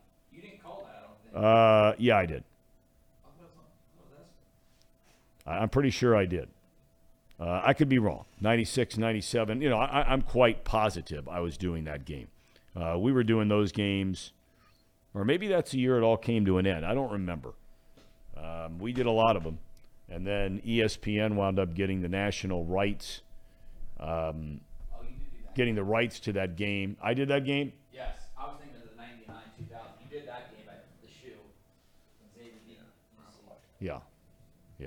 I just don't remember. I just remember the players. There were just so many great players in those games. Guys, it just came up big in big moments. I remember Terry Nelson, and that's a guy maybe we'll get on the show this week. I remember him coming out, and this just still to this day sticks in the craw of Xavier fans, where Nelson just came out before the game and said, we're going to kill these guys. We're going to beat them by 20. I thought Huggs was going to kill Terry Nelson for saying that. But Terry said it. He was a brash guy that walked in the door from a junior college in California, just like Corey Blunt did that year and Eric Martin that year. All those guys knew each other. Huggs talked about this on the program last week. You know what? Let's just tell Sean, forget it. We're down in the last 9 minutes of the show, and whatever technical difficulties we have, he didn't want to sit around and have to deal with all that. So just tell him thanks. Okay. But no thanks. All right. Sorry to all of you. Thought we had this thing locked up. Thanks to Paul for trying to get it done. Thanks for Tom Iser for trying to get it done. I don't know what to tell you. I'm sorry. So let's shift gears back to football for a minute. 2019 is the last time the Cincinnati Bengals beat the Cleveland Browns. Can you believe that's only 3 years ago? I mean, it feels like 1,000 years ago if you're a Bengals fan. Is that? But I mean, to think that, at that time, I think we all agree that Andy Dalton was starting to be on probably near the end of his Bengals career. Team went 2-14 that year. Zach Taylor had come on board. Things were going like this, right? Baker Mayfield, on the other hand, now the Browns did not have a good year that year. The next year they went to the playoffs. But Baker was just getting started. And here we are 3 years later, 2 years removed from Baker Mayfield leading the Browns to the playoffs, actually winning a playoff game, did he not? They did win a playoff game, the Browns. Yes, they did. Yeah. They beat the Pittsburgh Steelers. Beat the Pittsburgh Steelers. And now Mayfield just got on a plane yesterday after basically getting let go by the Carolina Panthers. He might be starting tomorrow night for the LA Rams. Well, you just think about all of the whatever they say about degree of separation, right? I mean, Baker, gone. after leading that franchise that hadn't won a playoff game forever and a day. Long gone. And now he's going to the team that just beat the Bengals in the Super Bowl that can't get it out of their own way. They've lost 6 games in a row. Have the Browns lost 6 games? No. I'm saying the L.A. Rams. Oh, I'm the sorry. team Yeah. he's going to now has lost 6 in a row. Yep. That's It's hard to believe. I don't know why they would want the headache, in all honesty. Because I Headache feel like of who? the LA Rams. Why would they want Baker Mayfield, who's just kind of like a drama? That's what he brings, is a lot of drama and a lot of publicity, and your team is doing bad. You really want another quarterback in your locker room, you just want a player in your locker room that's going to cause a lot of disruption. Explain to me why you think Baker Mayfield, the only thing that I can think of that I would consider to be drama for Baker Mayfield is when he stabbed that Oklahoma flag in the middle of Ohio Stadium after beating the Buckeyes while he was with the Sooners. Now, I had an issue with him, and who am I? I'm not judging the guy. I just thought that, based on what he had done at the time, for him to show up in all these commercials all the time on television, right? Right. And Progressive Insurance is based out of Cleveland, Ohio, if I'm not mistaken. And so they were the ones that started putting him all these national spots. But what drama does he cause? I think it's more just his personality that he brings in the locker room. Like, the Browns didn't like it. He thought he was immature. They shipped him out. He doesn't even last a full season with his new team. They cut bait with him. I mean, the dude just – one, I don't think he's a very good quarterback, personally. I don't think so. But secondly, I think the personality of Baker Mayfield will rub people off the wrong way. I get the dude has this persona of being he's got a chip on his shoulder, and he's not afraid to go to war with anyone. He's going to talk his talk, but he rarely ever backs it up. Well, And that to me is where the drama starts, because the Rams do have players that like to talk, like Aaron Donald and Jalen Ramsey. Those two guys, they like to talk, and they back it up. Yes, they do. So, we have the great John Fanta, who's actually watching the program today. How about that? John, welcome. Good to have you. I mean, he knows all about what's going on up there. He says it's the Progressive commercials, the quotes about the coaches, several moments where he's talked about me instead of the team. Sir Boy Wonder, among others, talk about the crotch grabbing, I guess, that he did, right? Yeah. Just an immature guy, some would say. I don't know. I don't know. I mean, look. I'd rather have, and Browns fans might lose their mind. If I've got to go pick up some guy off the scrap heap, and that's where he is right now, leaving Carolina to go to the L.A. Rams. If I've got to have a guy, my team is reeling, I've lost 6 in a row, we're the defending Super Bowl champs, we've had 2 quarterbacks go down, I got to find some guy. I'd rather have some guy who's got some passion and fire and a chip on his shoulder and some life about him than bringing in some stiff who is, and you can call Mayfield a stiff if you want, but rather than just some guy who's just vanilla, milquetoast, I mean, maybe he brings a little fire to that locker room that needs some fire. I don't know. Maybe. But I just don't see it, Tom. And to me, I feel like it's not something that, like, what does he do? Does he give them more wins? I really don't think so. I don't know if he does or not. I know their team is in shambles. It all starts with the offensive line. Whitworth retires. They lose other guys to injuries. It just goes to show you.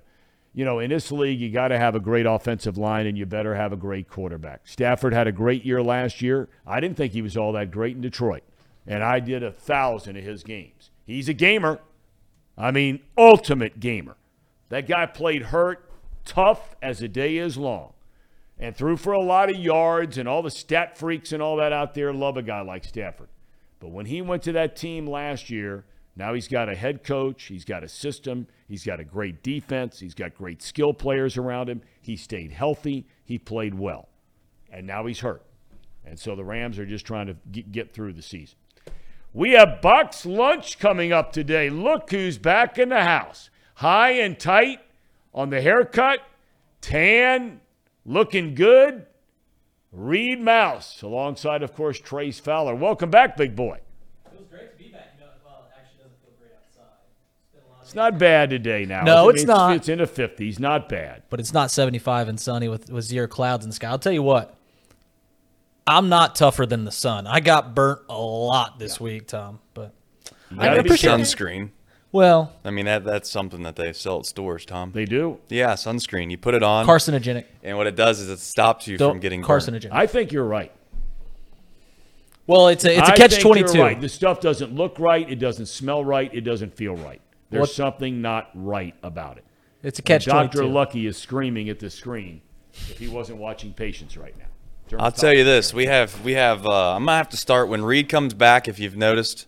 I'm going to have to start putting a salary cap, if you will, or a cap on how many baseball topics that we're allowed to talk about on this show. Because Reed Mouse, big baseball guy. Love it. I like baseball as much as anybody, but I'm going to tell you something right now. The whole winter meeting thing, the whole off-season thing, zero interest for me. And yes, it has something to do with You're from Cincinnati. That's why. But even like, and we'll get into this in the show, Tom, you hit the nail right on its head. At the end of the day, there's only a handful of teams that are going to win at the end of the year. There's no doubt. So it becomes then, like, where do you set your priorities? Or where do you set your expectations? And when do you find yourself being, like, excited or happy? And I don't know, like, in Cincinnati, have we gotten to the point now where maybe we have to lower the standards of saying no longer are we worried about any kind of pennants. It's just a matter of being in the hunt for the playoffs. And that is the goal. Are we there yet? That's the shame of the sport. And that's why I think a lot of people who love the game are getting so discouraged about the game. Because if there's ever an illustration, all you need to do is what you just said.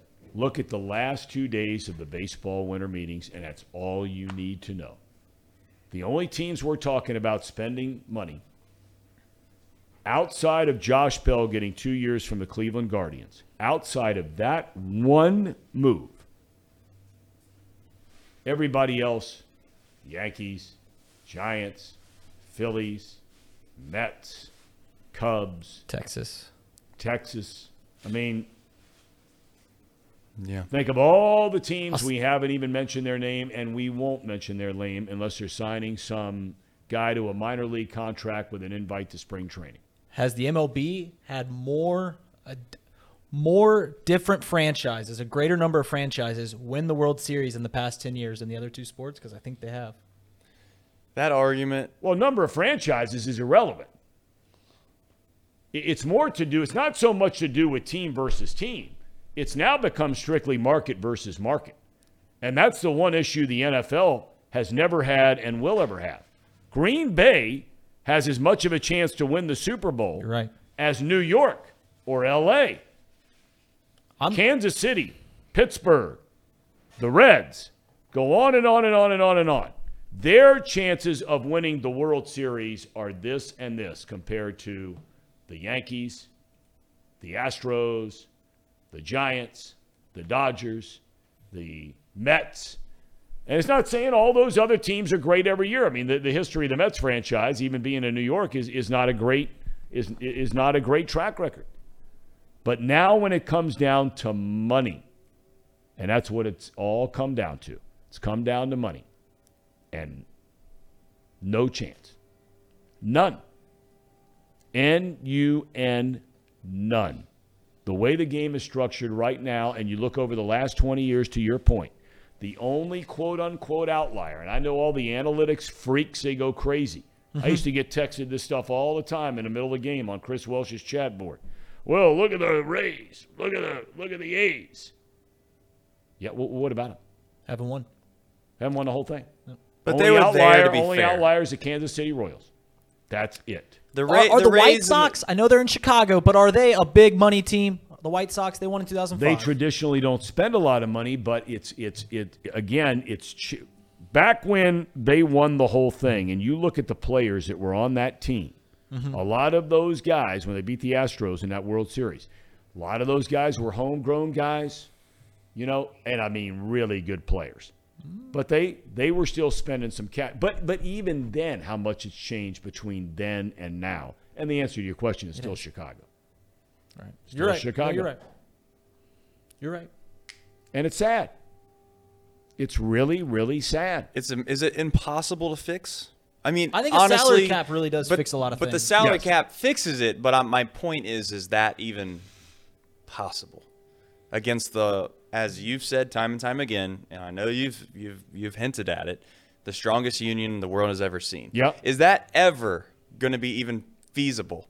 At what point does the bubble have to burst so bad that things have to get so bad that the players union and the owners can't sit in a meeting room and say, listen, for the betterment of us all, we have to fix something, and it's more or less around competitive nature of our game? Well, here's the thing that has to happen. Two things have to happen for them.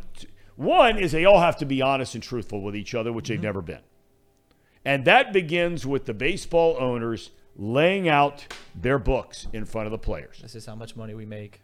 This is exactly our spreadsheet on everything, right? Correct. This is how much we make. This is how much we spend. Here's how much we're gross at the end of the year after everything we have to pay for and everything we're bringing in.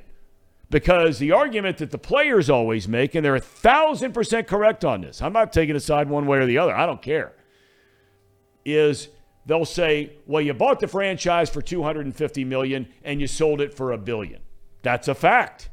But what happened year by year in between over the 25 years you owned the team? Did you make money? Did you lose money? Did you break even? And so until they open the books to the players are never going to agree that the sport is in trouble because they think the owners are making a lot of money. And whether they are or they aren't, I don't know. I've never been privy to that, to those kinds of that information. Right. But that's the only way you even get the players to listen after you say the two words salary cap. Right. They'll never listen again. And the luxury tax was supposed to try to limit It big market spending teams a little bit. Yeah, it's supposed to try to stop specific markets, quite frankly, to spend as much money as they have been. But the truth is like, that's what I was trying to get at the other day with being wealthy. At some point, like, wealth is wealth. What's an extra couple, $20 million of some of these guys when they realize that their main focus is winning? And that's, again, I try to keep the whole Reds Cincinnati thing optimistic, and I want to be optimistic about it. But in a nutshell, when you're in a small market, it makes it very difficult to want to try to compete to win, because when you look at what you have to do to try to compete to win, it's very humbling. It makes you, it's almost like you think you're really wealthy. Let's just give me a wealthy guy's name in Cincinnati now.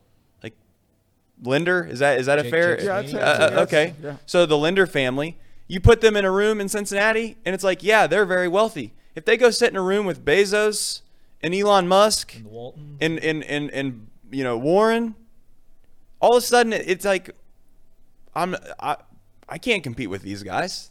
They have incredibly amount more wealth. And that's essentially what we have in regards to these small market teams is, yeah, you might think that their ownership group is really wealthy. You might think that they might be like very stingy. But the truth is they're not playing by the same rules as these major market teams. And no one can argue that. I'm not trying to give the Castellinis a pass on anything. Trust me. And I'm not trying to be like a homer and this naive guy that walks down to the stadium and wants to go to the Reds games and wants to feel like you're a part of a franchise that cares. Certainly the comments hurt a lot of people last year. We all know that. That's not foregone. But I also do think, genuinely speaking, in order to be successful in life in general, to be as successful as the Castellinis, there is a competitive spirit that runs there. There's a competitive spirit in every single person that's successful in life. But at some point, you start to prioritize how much you're willing to sacrifice to ultimately be competitive. And the reality is in Major League Baseball, for these small market teams, it's like asking a middle-class family, quite frankly, to take these lavish vacations to try to make their other family members happen when they don't really truly have that money. Yeah. Well, I mean, the other thing is I don't think that there is, and I have no idea. I could be completely wrong on this. I can't imagine that there is a hell of a lot of difference between the wealth of the DeWitt family and the wealth of the Castellini family. They're both Cincinnati families. Bill DeWitt, who owns the Cardinals, he still lives here in Cincinnati. But the difference is, in their case, and that's why we say the Cardinals are really, truly the only outlier in all of baseball. Yeah. Because they're the one franchise that's not in the top 25 market in the country that they're bringing in 3.5 million fans every single year. So when Mr. DeWitt sits down and he looks at his balance sheet and he's going, okay, 3.5 million people walked in the door. Okay, well, that means we can spend X, right? Bob Castellini looks at the spreadsheet and says, we just drew 1.2 million. Okay? Yeah. And I'm not making excuses for Bob Castellini because I will never make any excuses for Bob Castellini. It's not my job. But it's a big difference, and it's more than just the Castellinis and more than just a handful of teams. It's becoming nearly the majority of teams. And when that happens, your sport is in big, big trouble. Just my opinion. Boys, Crosstown Shootout. Yeah.